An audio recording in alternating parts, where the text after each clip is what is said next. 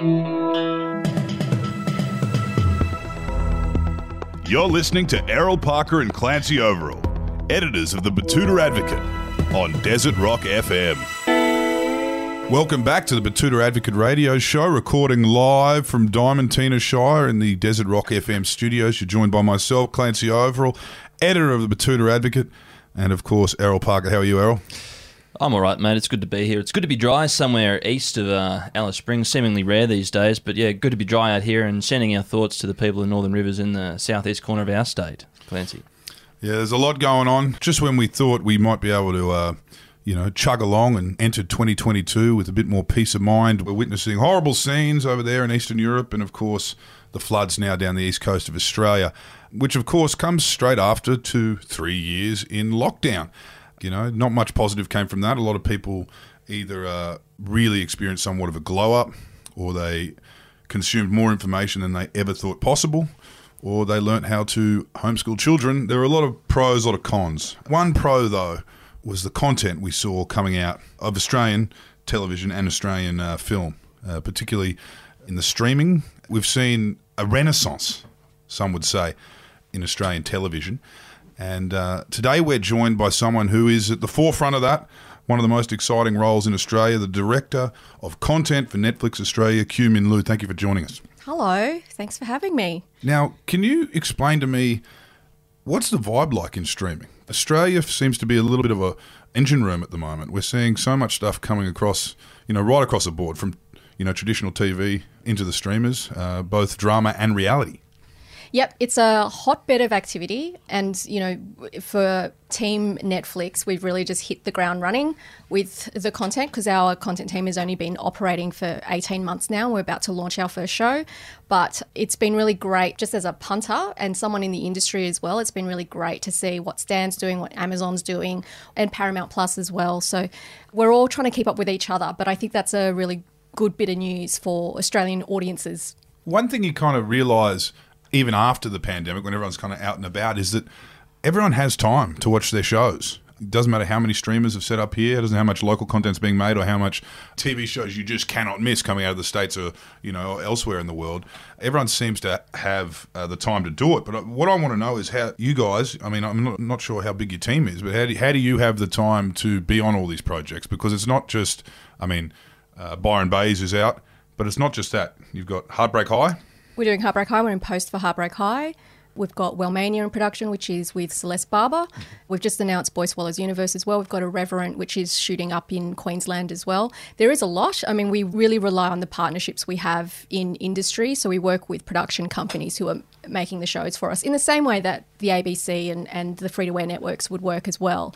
So we work really closely with creatives and producers to make these shows. But you're right, we have a really, really tiny team. So there's about 4 of us in content. So, we're just trying to keep those fires burning and moving as quickly but as thoughtfully as we can, just to get good stuff out there, because as much as there's good stuff out there, everyone seems to run out of things to watch as well. So we've got to feed the beast. I'm interested to know, though, as a director of content, how much content you have to consume. You've got TV and movies just for a start, and then you've got books, scripts. Basically, scripts my life is scripts, books, TV. Probably don't read enough books, to be honest, but you're mostly fielding ideas. So people are pitching project ideas to you, from scripted to non-scripted, of varying types, from reality to kind of hugely premium kind of genre ideas and what have you. So yeah, it's a churn, and part of the sorcery, I guess, is to just be able to pick the ones you think are going to hit. And I guess we'll just wait and see. Yeah. You kind of just have to suck it and see. That's the strategy. So what do you look for in scripts? What is something that really draws you into something that you think that Netflix might like to explore further? People are going to find this really annoying, but it's basically we know what we don't like. Mm-hmm. But basically how our team works, we really want local stories. Mm-hmm. We really want shows that are uniquely Australian, and that's sort of the Netflix model when it comes to a more global approach towards content. It's about empowering local markets, local teams to make local content the way they know how. So as Australians, we're experts in the art of being Australian, so we're really given a lot of trust to find shows that mean something to Australian audiences. So for us, it's about what is uniquely Australian, but at the same time, what is kind of familiar enough. So our approach has really been, we want people to know what they're getting, and then we want to surprise them. So part of that distinction is how Australian we can be, and I think that's really unique on a service like Netflix, where you haven't necessarily been used to it in the way that we're trying to do it. And we're sort of going with this approach of innovating the familiar. So you take something like Byron Bay's, which is a reality show, it's a docu-soap. You know exactly what kind of show it is in terms of the structure of it, the approach, the kind of participants you will have. But the secret sauce for us is like, what is the Australianness in it? But not just what is the Australianness of it, but what is it trying to say? So for us with Byron Bay's, it was like, you know, seeing Byron as we've not seen it before, challenging assumptions. And on a bigger level, on a sort of, if you zoom out from it, it's about influencer culture. What makes people want to share themselves online? What is the drive? What is the wound that makes them want to do it? And how do we see them as people? Because we're all kind of sharing ourselves online, aren't we? Like, they're just, this group of people, they're just better at it than we are. They're so good. They're really good at it. So being able to show that on screen and show them as human and show them as people who have dreams and aspirations and goals and a desire to belong and be accepted by a group, that's something that's really quite universal for all of us. It just happens to be in this very, very unique Byron clique that is kind of interesting to see as well. So I don't think Byron's kind of been shown like this ever. It's usually used as a kind of beautiful location, and I know it's a very specific image of Byron, but it's also super, super distinctive and very, very us.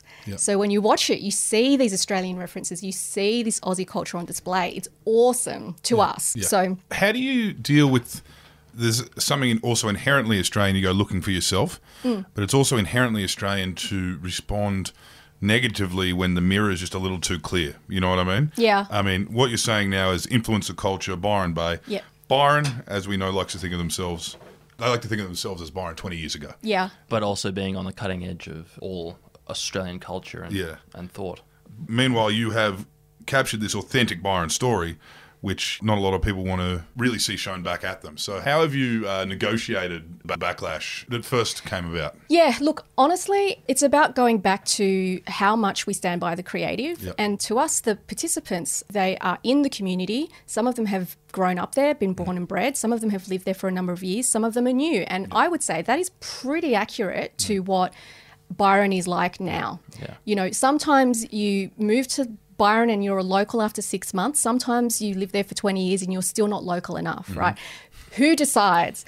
The point is that every one of us, whether we live there or not, have some kind of relationship or sense of what Byron Bay means to us. Like, to me, it was school years in 2004. It wasn't really. I'm just, you know, making a joke. But it was the image of what Australia was to me. So I get that there is a sense of ownership over it, but what's clear is that it contains multitudes and a whole lot of contradictions. So what we're focused on is it's a particular group of Byron, and to that particular group, it's super authentic, and I think it's a world that a lot of people will find familiar, and to some other Byron locals, it maybe won't feel as familiar. But I don't think, you know, the Real Housewives of Melbourne is representative of all of Melbourne either, right? But I get that sense of ownership because when you have been craving representation for years, you want it to be pristine and perfect, right? But what I feel this show articulates is this complexity beyond what you would assume is complex, because you assume that it's all about image and getting likes and follows and shares, but there's more to it than that. And there's so many different layers to that area. You know, we could go back to the Parkway Drive, those days when the scene in Byron was straight edge, you know, metal. Hugely influential band, by the way. 500,000 followers on Instagram. Like, they're huge. Yeah, they're massive, and that was the birth of it in Australia, that scene. You know, you could go way back to the draft dodging, Vietnam era. These aren't the stories we hear about Byron. And, you know, there's probably a series in every one of those kind of eras. But right now... Feel free to pitch them. I'll have to put on the credence and write the script of the Vietnam draft dodgers who teamed up with the Whalers and started growing herbs. herbs. That Chris Hemsworth is building the Westfield there, you know, just for himself, you know. I mean, I have family in Byron who've been there for like 40 years, you know, and it has gone through so much evolution over time. But, you know, in that evolution, there is a core belief in like healing and spirituality and community as well. And that has evolved over the years and has different iterations, you know, different strokes for different folks. Yeah, different, and many layers. So for everything that Byron is and was, it'll be good to see your particular perspective or your particular take on what's happening there at this very moment with this group of people.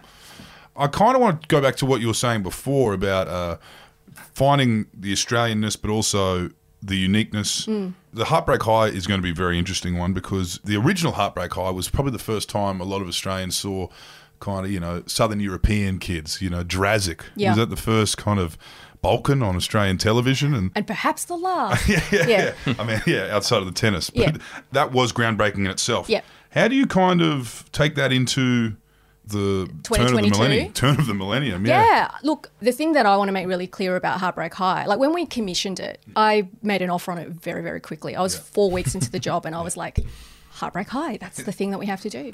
And the reason for that was because it was this huge cultural watershed kind of title in the 90s. And as a child of the 90s, I was really obsessed with it. And it was the first time I felt represented and all that sort of stuff. So when we think about how we're going to reboot it for today, it's not a photocopy of the original at all. It's sort of tangentially in the same universe, but it's a whole different generation of students. You know, when I say it's not a photocopy of the original, the core thing that we were keeping, other than the title, is this feeling of being seen, heard, and understood.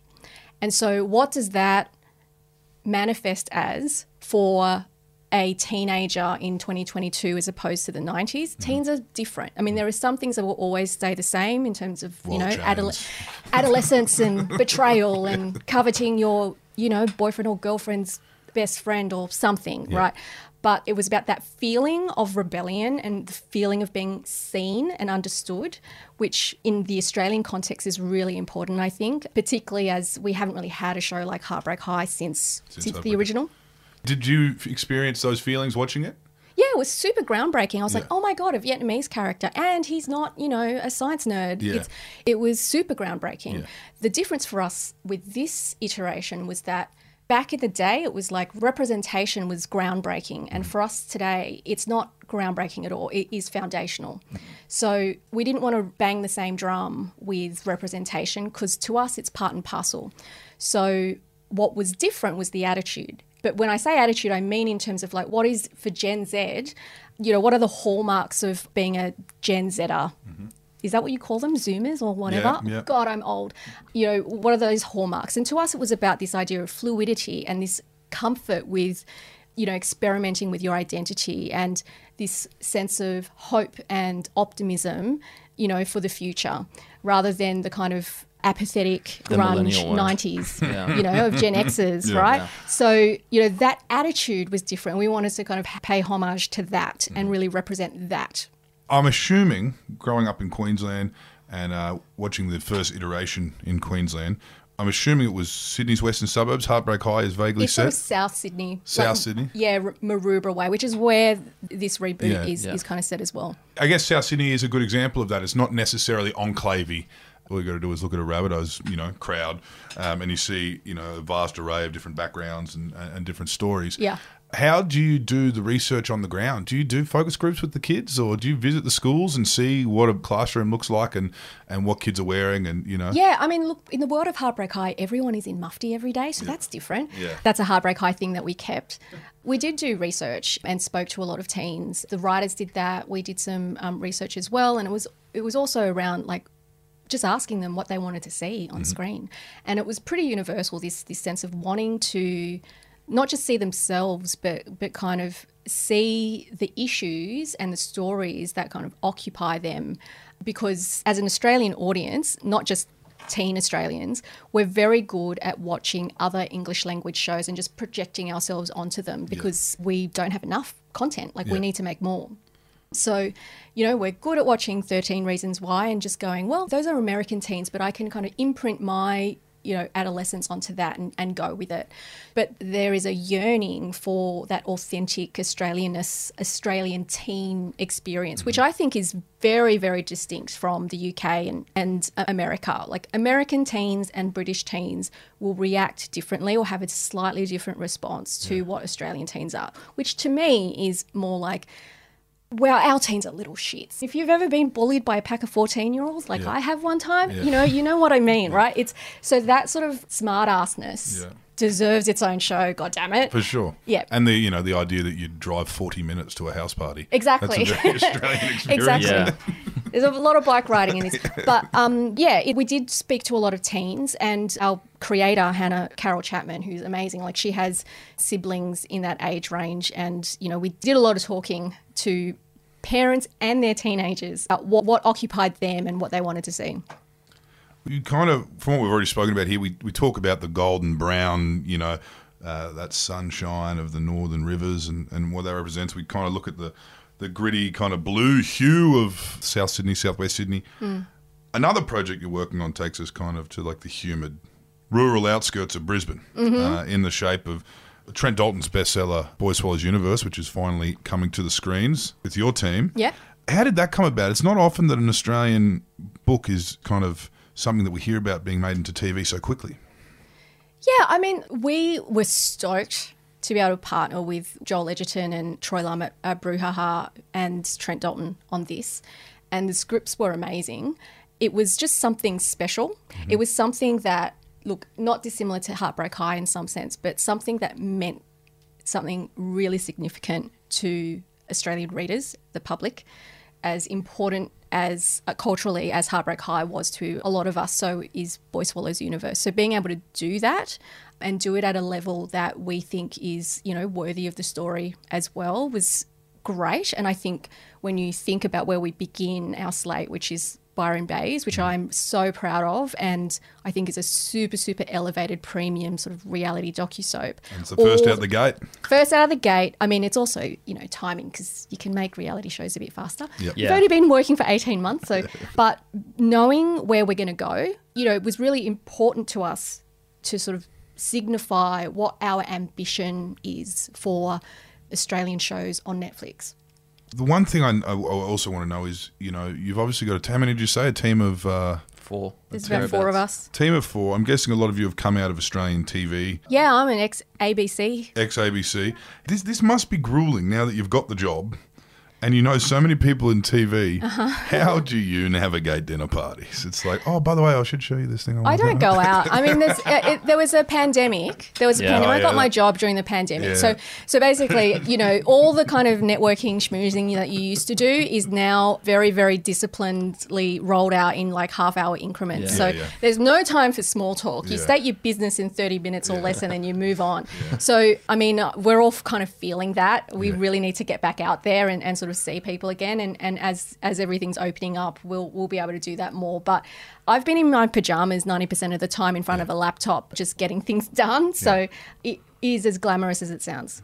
Now that we've got so many streaming platforms in Australia now, I guess in the past our media hasn't done a very good job of representation and really having a diversity of stories. Do you think it's only going to get better, and we're going to Totally certainly enter like a bit of a golden age? Totally, absolutely. Australian content. I think one of the things about streamers commissioning Australian stories, and the big shift for me when I moved from the ABC to Netflix, was not being beholden to programming schedules. Yeah. Yep. If it doesn't fit at 8:30 p.m. on a Sunday night, course. that's okay. Yeah, right. And that is why Heartbreak High hasn't, or a show like Heartbreak High hasn't really been able to be made since the original, because there wasn't a time slot for it. Yeah. So it's no one's fault. It's not that no one wanted to make that show. It wasn't Yeah. that there wasn't an audience for it, but there wasn't a time slot. And so there is a constraint. They get pushed out by news. There's news. I mean, 5:30 p.m. is usually like the teenage slot, Yeah. but that audience segment has kind of been getting younger and younger over the years. Yeah. So suddenly plugging in a pretty edgy teen, show, Sex, drugs, rock and roll, it's a bit of a shock to the system, right? So I get it. Like, you have, and as kind of investment has become more constrained, it means that you are able to make less and less. Yeah. So having streamers come into the landscape and start commissioning more stuff, that's where you get Romper Stomper and Bump from Yeah. Stan. That's where you get, More Than Words on Paramount Plus. Like, that's where you get all of that stuff, that flexibility to experiment with the kinds of shows that you're making. That is an interesting thing because when reality TV came up, I mean, first appeared on mainstream television, it kind of did take a lot of the slots as well. We went from Country Practice, Stingers, Blue Murder, Heartbreak High, and then all of a sudden it's just Big Brother Idol. And so now you've kind of, I guess, with the rise of streaming, we're able to go back to those days where someone had a TV show in them and they could take it to someone. And and that's like the range of possibility. And don't get me wrong, like the free-to-airs are doing amazing work still commissioning shows like that, but the limitations of what investment is in the industry makes it really, really difficult. Yeah. And when you make unscripted programming, it's cheaper. Reality is also the most watched genre after sport. Yeah. I mean, you see with like the really sad news about Neighbours finishing up, like we used to watch soap operas like Country Practice and Neighbours, but audiences are kind of shifting more towards reality shows, which I understand. Yeah. And I would say with docusoaps like Byron Bay's, they're kind of... I like this. I like this idea because it's cool you've got the soap in it. Yeah, and that's where we get our drama. That's where we get our kind of accessible everyday drama. And so, it was fun to kind of think of, well, if we do this show, Byron Bay's, how can we kind of lean further into that genre? Because I've never made a reality show before. Yep. I don't watch heaps of reality, not because I don't like it, but because I don't have the time, to your earlier point about how you fit everything in. I can't watch like 2 hours of Bachelor every night. It's a huge ask. So I have to compartmentalize my viewing habits. Yeah. But people love it. And the idea of being able to lean into reality and kind of explore how that, it is a craft how it's made, because you're working with real people's stories. They are willing to share themselves on screen for 3 months of their lives. And, there is so much work done and craft involved in kind of maintaining the surprise, following their lives, allowing like things to organically happen, in facilitating those organic things to happen. It is sorcery how it's made. Also, the participants in our show, you have to have balls of steel. I know that's a sexist term, but to be willing to share yourself like that, particularly when you are social media people and you've got an existing brand, and those images, those brands are heavily curated. And now you're putting it in your hands. To be willing to share and to have that kind of fortitude to be like, well, this is me. Deal with it is incredible. Like I toff my cap to them. And it's going to be on the internet forever until the end of humanity.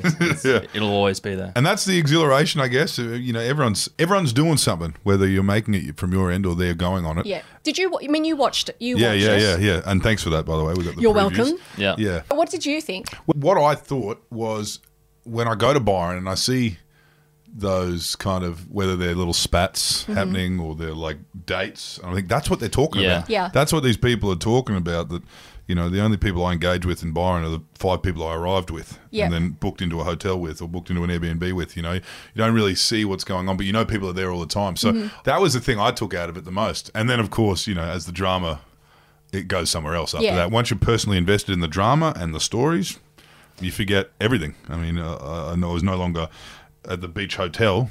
I was in this world. Well, initially, from the outside, before I watched it, I was in the camp of I'd rather have a knee reconstruction than watch something like that. Yeah. But the whole time I was watching it, the more I didn't want to watch it, I was like, no, keep it going. Here's the thing, got to see I what think you should just embrace the fact that you like it. Yeah. Because a lot of people love to hate reality TV, Yep. and I think part of the backlash is because it's a reality show, right? Yeah. Which I totally understand, but it's really interesting. I think it's a very specifically Australian thing as well, is that, and I hesitate to say like there's some cultural elitism in it. Not to, I don't mean to accuse you of cultural elitism, but we fall over ourselves sometimes to say, "Oh, it's appalling," but I couldn't stop watching. And that's the same. We see it with Shane Warne's eulogies. You know what I mean? Remember how he was spoken about? Yeah.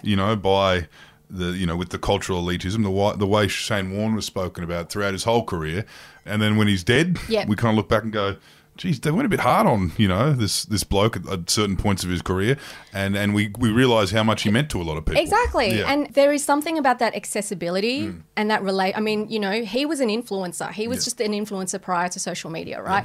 He forged a connection between himself and the kind of person he was with his public. What's the hair? Ashley Martin hair? No, he was Advanced Hair Studio. Advanced hair, yeah, absolutely. And The one with the infrared lights. Exactly. But that kind of accessibility, I don't think should be there's no point being snobby about it. Yeah. Like, No. basic bitches need entertainment too, and I am a basic bitch. Yeah. So, and we all are. And if we're not, I mean, it's if we're honest with extremely ourselves, relatable, though. Yeah. I mean, like every man with hair loss is like, oh, maybe I should. Oh, if Warnie's doing it, if Warnie's doing exactly, that's role modeling, right? yeah. Did you get to spend a bit of time up in Byron throughout all this, or you've been in the lab? I did go to Byron once. Yeah. It was a bit of the eye of the storm at the time, yeah. but I got to see the production made. I saw some of the shooting, and it was, like I said, that's where I was like, oh my God, this is actually really incredible how this stuff is made. So I did go to Byron once. I've been to Byron a number of times. I do have family there. Yeah. But yes, other than that, pretty much, nose to the grindstone. Yeah.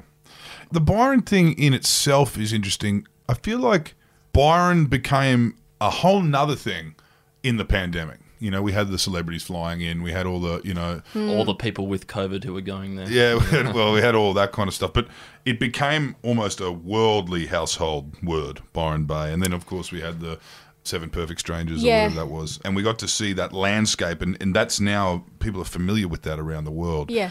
You kind of had this in the pipeline well before that Byron COVID glow up. Yeah, yes, it was. I started the job during the pandemic, so things were kind of in train already. But to us, when we did this show and decided to greenlight it, it was about, Byron is often used as this beautiful location or a proxy for California or something. Yeah. And all those Moreton Bay figs in California. But to us, this was an opportunity, and for better or for worse, and I know some people didn't like it and others were fine, but for us going in, it was an opportunity to really explore Byron or an aspect of Byron as it genuinely was to our minds, that wasn't an opportunity afforded to Byron by other productions.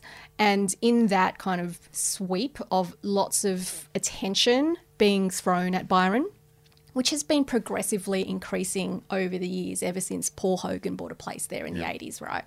John Butler Trio, Xavier Rudd. That's, so gradually- all of that, it has been growing in its desirability for decades. And so, I think during the pandemic, it hit a tipping point, which I totally understand. And everyone's had a pretty crap couple of years, and that area now is not having a great time, which is awful.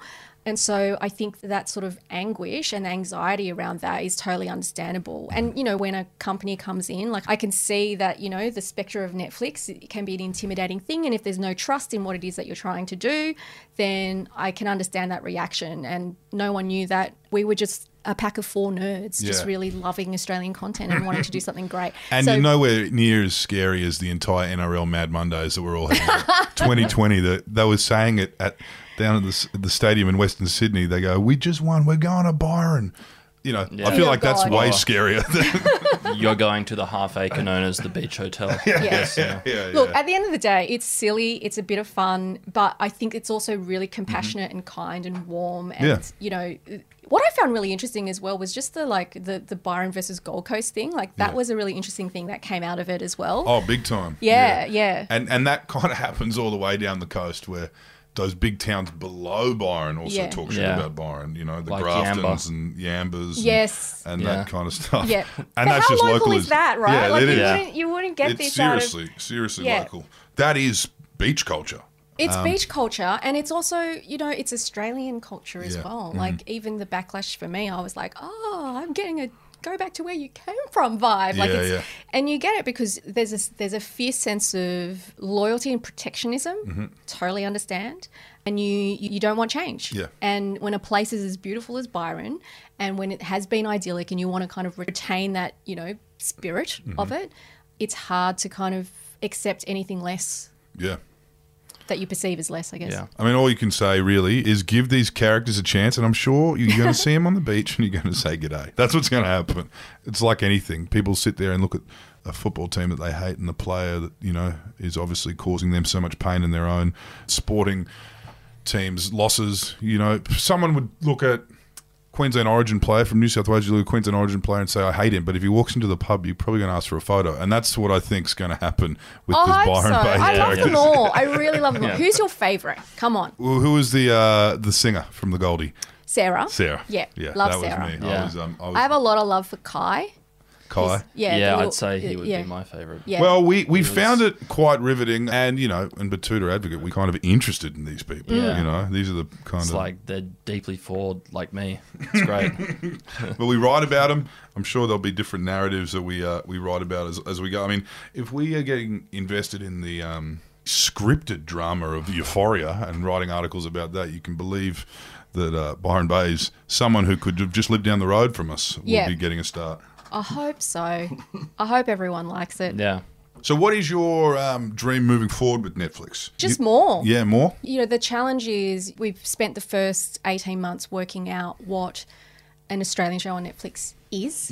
And it's a number of different things, but when we come down to its core principles, it's around, you know, we want things that are commercial but with a twist. And it's about things that are mainstream that you just haven't seen on screen before. And I think whether it's Byron Bay's or, you know, Wellmania or Boy Swallows universe, I think that there's something so familiar about it, something that you just know, but also something that feels really, really surprising. So, you know, I just want to do more of those and, you know, build up more of an appetite, like just make Australian audiences really, really love what the potential is. And just more variety, and that's for me, that's for all the other streamers and all the other free-to-air networks as well. Like, the more investment we can put into Australian content, the better. Otherwise, I'll get fired. You'll be right. We're all tuning in for Byron Bay, so everyone's tuning in. The one thing I do want to ask is Netflix is also not just Netflix Australia. So it's different with a Stan or an ABC or any of the stations where you make a program here and then it quite often, you look at something like Rake, it gets sold as a concept and they do an American version, which doesn't do as well. But with something like Byron Bay, it enters the machine. You know, it's global. And everything you're commissioning enters the machine, and anyone over there, if they can hear about it, if they've got friends over here, or even if it makes waves over there, they can watch it. So do you have to keep that in mind too, that, like, to not go hyper-local? No, we go hyper-local. So you've been basically... the memo is make it for here. Make it for here. Yeah. So if our Australian audiences aren't loving it, and it does really well overseas, we've failed. Yeah, okay. Now, it sounds counterintuitive because normally when we've made Australian content in the past, you make it so that it's quote unquote exportable. So you put an international element in it. You cast an international person, or you throw a shot of the Harbour Bridge or the Opera House in the background, and there's, oh my God, it's a crocodile, you know, that kind of thing. But when it comes to local content at Netflix, the remit is no, go local. Make it as local as possible. Go hyper local. Don't pull your punches. I mean, there's a line in the first episode of Byron Bay's where I think it's Alex, he says, you know, you can't pay big W prices and get David Jones talent or something. Yeah. Extremely niche. Very, very niche. Very, very us, right? But the tone of it, like, anyone can kind of figure that out.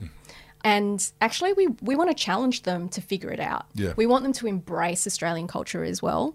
And we only do that by just embracing it ourselves and not watering it down or dumbing it down or trying to make it appeal to someone else who's not Australian from the start. It's the same way with, like, K-drama. It's like watch it with subtitles. Don't listen to it dubbed. Watch it how they made it. Although dubs do make it quite accessible for a lot of audiences, but I personally like the subs. Yeah. But absolutely, I mean, my boss is the person who commissioned Squid Game. Yeah. And so she led the team that kind of turned the Korean content into the juggernaut that it is, right? It's that same mentality. Yeah. It's not we're Hollywood's awkward younger sibling. Yeah. We are a local team in and of itself. We should be seen more like Team Korea than Team Hollywood. Yeah. Okay. If that makes sense. Yeah. So we I know embrace who we the are. Koreans certainly didn't make something for Australians. Yeah. No. We all watched it, but it wasn't. But we all watched it. We Like, weren't considered while it was being made. That's exactly, for sure. Yeah. exactly. But there is a faith, there's a trust that if you are just wholly yourselves, if you make something for your local audience, it will travel. Yeah. And that's certainly how I felt about Singles Infernal. That show is amazing. Considering how streaming services are with how successful something's been, how do you measure successful content at Netflix? Well, you get to see the secret numbers, don't you? I do get to see the secret numbers, Yeah. but it's how much impact it has. It's how many people are watching. It's the same kind of impact that you would want if you were at the ABC or Channel 10, right? How many people are watching? How many people are talking about it? How many people are, purposefully coming to Netflix to watch Yeah. And this show? Only difference is your numbers haven't been done by someone with a clipboard. Working for a major. No talking smack about ABC, okay? Oh no, we've all worked in radio. We know how. Yeah. We know how it works. But real numbers, hard numbers, and of course you get to then measure the psyche. You get to measure the the chatter outside of the outside of those and numbers. ultimately, I have to kind of bring it back to that as well. Yeah. Our gut as locals tells us a certain thing about what is in the zeitgeist or what is, the kind of story that everyone wants to see. And there is data that can kind of test that gut instinct. But ultimately, that's what you're relying on. If you look at the shows we've announced, I think you can see why it is that we've commissioned each of them. And the reasons range from very at the top, number one position, creative, to, the executability of them. But you can kind of see what our process has been. Everyone knows. Like the moment we saw that first logo for Byron Bays, we said, "Oh yeah, this will be worth watching." Yeah. Because you know exactly what to expect, but you don't realize that we're about to surprise you with the level of depth of the show, right? Yeah. So yeah, that's how we do it. Yeah.